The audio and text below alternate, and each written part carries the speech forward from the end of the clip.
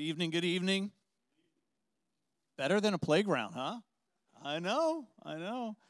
Hey, I was joking with someone before the service. I think next year for the Devoted Conference, we're going to have a Dad's Help Hotline. Dad's Help Hotline. I know, because some of you, who in here was with your children alone for 2 days for the first time by yourself?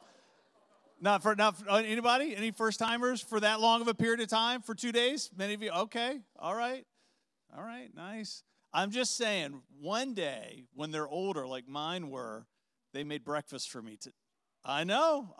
So I know you were making breakfast for them, but you raise them right, and they're going to be making breakfast for you when mom's away. So if you've been with us for any amount of time, you know first Saturdays of the month are special for us because that's when we share communion together.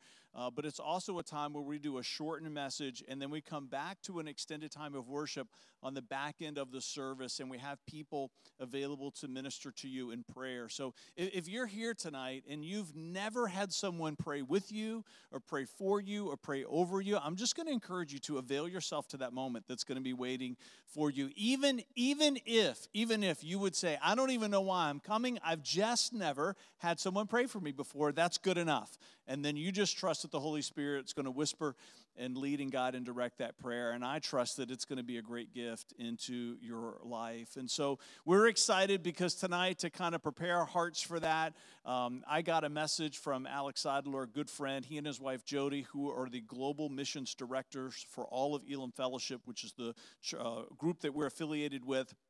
We're a church that's part of that network. Said they were going to be in town this weekend. They were going to be visiting. I said, well, you just can't come and visit. You need to share and just be a part of this prayer service. And so we're excited that they're here. So can you give Alex a warm City Life welcome as he comes? Thank you, Pastor Fred. He showed me what's in his gift basket and said, it's not just sweet tea, it's extra sweet tea. How many of you agree Pastor is extra sweet? That's what he is.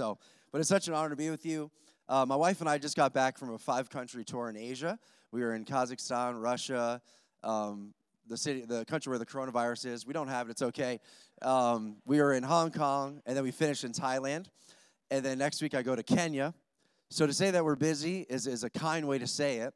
But tonight, what's on my heart for you is, as I get to travel the world, it's such an honor to serve in this way. We have missionaries all over the planet, apostolic works. As I travel the world, I see more of what Jesus sees. I see what Jesus saw when he was on the cross. Because it says in our Bible, it was for the joy set before him that he endured the cross. And the more that I travel, the more I don't see the problems, the more I don't see the issues, the more I don't see the communist nations and the closed door, the more that I travel, it's the more that I see exactly what Jesus saw and prepared his disciples for in Luke 10:2. And this verse of simply one verse in Luke 10:2 has arrested me for the past 2 years. I can't get away from it. Every time I go to read my Bible, every time I go to pray, every time I go to prepare a message, God is speaking to me in depth about this scripture. So if you have your Bibles, you can turn there real quick. This is when Jesus is about to send out the first short-term trip in the history of the world right here. This is about to happen. He has his team of disciples. There's 70 apostles gathered together. And he says this in Luke 10, verse 2. He says, the harvest truly is great, but the laborers are few. Therefore, pray that the Lord of the harvest would send out laborers into the harvest fields. Now, City Life, tonight, I want to talk about prayer. But first, I want to talk about what Jesus saw and the problem that he was addressing. And I want to talk about the play that I would have drawn up to address that problem. You see, Jesus is saying the harvest is plentiful. That word plentiful means abounding. That word plentiful means beyond that you can see. We have friends that live down at Virginia Beach. They live on the 3rd row. You can look out. I was there yesterday. I'm from Rochester, New York, but I was really cold yesterday, okay? It's like negative 45 degrees in Rochester, but I was freezing on the shores of Virginia Beach, and I'm looking out into the ocean, and it's overwhelming. That's what that word plentiful means. It doesn't mean a lot.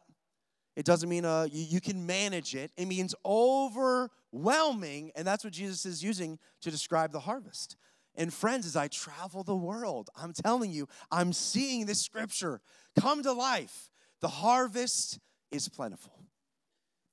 It's overwhelming. And Jesus is saying that's not even the issue. The issue isn't that the harvest is plentiful. Here's where he describes the problem. The problem is that the laborers are few. And our Bibles in English don't do that word justice. If you study that word in the Greek, that word doesn't mean few like pastor has a few sweet teas in that thing. It doesn't mean a few. It doesn't mean something. It means puny. And as an American, that's an offensive word. We don't say puny. We don't, everything's huge. Everything's big in America. Everything's all. But Jesus is saying, listen, the harvest is completely overwhelming, and the workers to solve the problem are puny. Now listen, if you put me, if this is halftime, and Jesus is the coach, he's got his team around him, he's drawing up the play. Here's it, they're killing us out there. They're overwhelming, they're everywhere. We can't even do anything to solve it. Listen, if that was me, the play that I would draw up is this. I would bring verse 3 into verse 2, because verse 3 says, go get them. But Jesus says, he doesn't say, therefore, give them everything you got. Therefore, leave it all on the field. Therefore, go kill them. He doesn't say that. He says, therefore, say it, friends, pray. Therefore, pray. And I have been arrested. Pastor Vanessa and Pastor Fred, I've been arrested for 2 years leading a missions movement around the world saying, God, I want to go, but can you first help me pray? And I've been asking this question. That's how I feel inside. I've been asking this question. I've been saying, Jesus, why would you make that your play? Why would you say, before we go get them, first let's pray? And this is what the Lord has brought me through on this journey. The Lord says this, Alex, it's simply this. You see, if you become a people of prayer, what happens is you eventually become a people of dependence. See, what happens is when you get in my presence and you're overwhelmed by the problem, you're overwhelmed by the issues, you're overwhelmed by life, what you want to do is you want to tap into the own reservoir of your own strength to solve the problem. And you have to understand, dear friends, if you're new in the kingdom or you're older in the faith, it doesn't matter. Our first tendency when we face problems is to rise up within ourselves, tap into our own chutzpah, tap into our own strength, and go after the problem. Who's with me? Listen, the most laughable, hilarious thing that you could ever believe in the kingdom of God, if you're in ministry or you're at work, you're giving your life, the most hilarious thing you could ever believe is, I've got this. I've got it all under control. I just need a little bit more me to solve the problem. Listen, I complicate things more than you could ever imagine. Most of my problems, I wake up and I see it every morning. It's called a mirror. I look at it and I'm like, Jesus, only you can help this mess right here. Why would Jesus say first pray? Because he wants to bring you on a journey to transition from self-reliance, self-dependence to only him. So that way when you face a problem, you don't rise up with closed fists. You fall to your knees with open hands. And you say, Abba, I've faced this problem before. I think I have the play for this in my bag of tricks. I've seen what it looks like not to have the money for the rent. I've seen what it looks like to have my children be wayward. I've seen what it looks like to be frustrated with anxiety. And I think I can solve the problem, but I'm going to fall to my knees. I'm going to lift my hands. And I'm saying, God, can you help me? You see, the timing of Alex Seidler is different than the timing of God. And when you become a person of dependence, what you actually do, if you picture like a metronome, if you picture like something going back and forth, the timing of God, if you ask a worship leader, the timing of God is 6/8, because that's where all the ballads are written. You know what I'm saying? That's where all the glory and the majesty comes down and fills the tabernacle. But if you look at the timing of God, when I pray, when I get into his presence, when I allow me to leave the building and him to fill me, what happens is I get in on his timing. And now the things that I'm frustrated of why they're not happening now. Why isn't this happening? You said that. Now all of a sudden I'm okay. See, our Bible say, at just the right time, Christ died for us. How do you, if Alex is thinking of an idea to save the world, first of all, I don't send my one and only son. And second of all, I can't choose a time for him to sacrifice his life. That's why we need to wait. That's why I need to pray. You trying to solve a problem on your own strength will just lead you in a loop of frustration. Listen, as I travel the world, I also meet with a lot of frustrated missionaries, pastors, and leaders. And the frustrations have to do a lot with timing. You see, because God spoke to them about a country. God spoke to them about a dream. God spoke to them about a mission. God spoke to them about a people. But all of a sudden, they're pushing their own timing. When you wait, you leave the building. When you wait, all of your ideas get depleted. And God brings in a beautiful separation from the good ideas in your life and the God ideas in your life. But it takes time. The harvest is overwhelming. Your problems, if all of us shared right now, all of our problems, we'd be here until November. We'd be here until Thanksgiving. Like, we would not have enough time to share all the things that are going. The harvest is overwhelming. The issues of the world are overwhelming. Jesus says, therefore pray. Why would Jesus say that? Because he wants a dependent people. He doesn't want a self-reliant people. He doesn't want a people saying, God, I've got this. I don't need you anymore. No, he wants a people that are humble. He wants to use people that are weak. All I do is read in my Bible stories of men and women of God that are saying, God, you can't use me. God, I'm not the right person. God, I don't have a voice. God, I don't know how to serve. I'm all messed up. And God says, exactly. All the reasons why you think you can't be used, if you bring them before me, oh, my son and my daughter, I'll touch you. I'll heal you. My strength will fill you, and you will leave the building. All of your own efforts. You see, God ideas without God timing produces man-made agenda. And that man-made agenda that we fall into so often leaves you tired. It leaves you frustrated. You get angry at God, then you get angry at your pastors, then you get angry at the people that are serving, then you get angry. Why do we always take an offering? Then you get angry at the church, then all of a sudden you're just isolated in the middle of nowhere. And that's the enemy's plan.